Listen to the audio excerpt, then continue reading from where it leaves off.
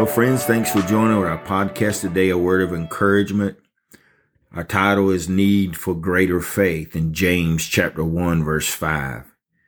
If you lack wisdom, let him ask of God, who gives you all liberty and without reproach, and it will be given to you. The Lord is calling you, do not accept the trials to be lighter than in the past. Why should you think the test would be less severe?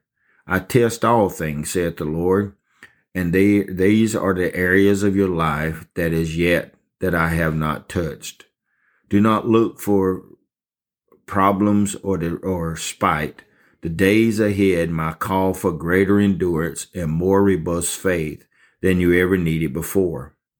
Welcome this. Open your heart and your life for this, for you must surely know how precious are the lessons learned through life's and many other experiences.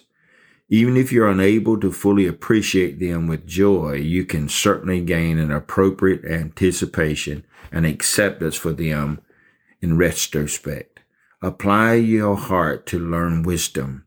This goal transcends every other aim and any other good that comes out of the pressure period is an added blessing in your success.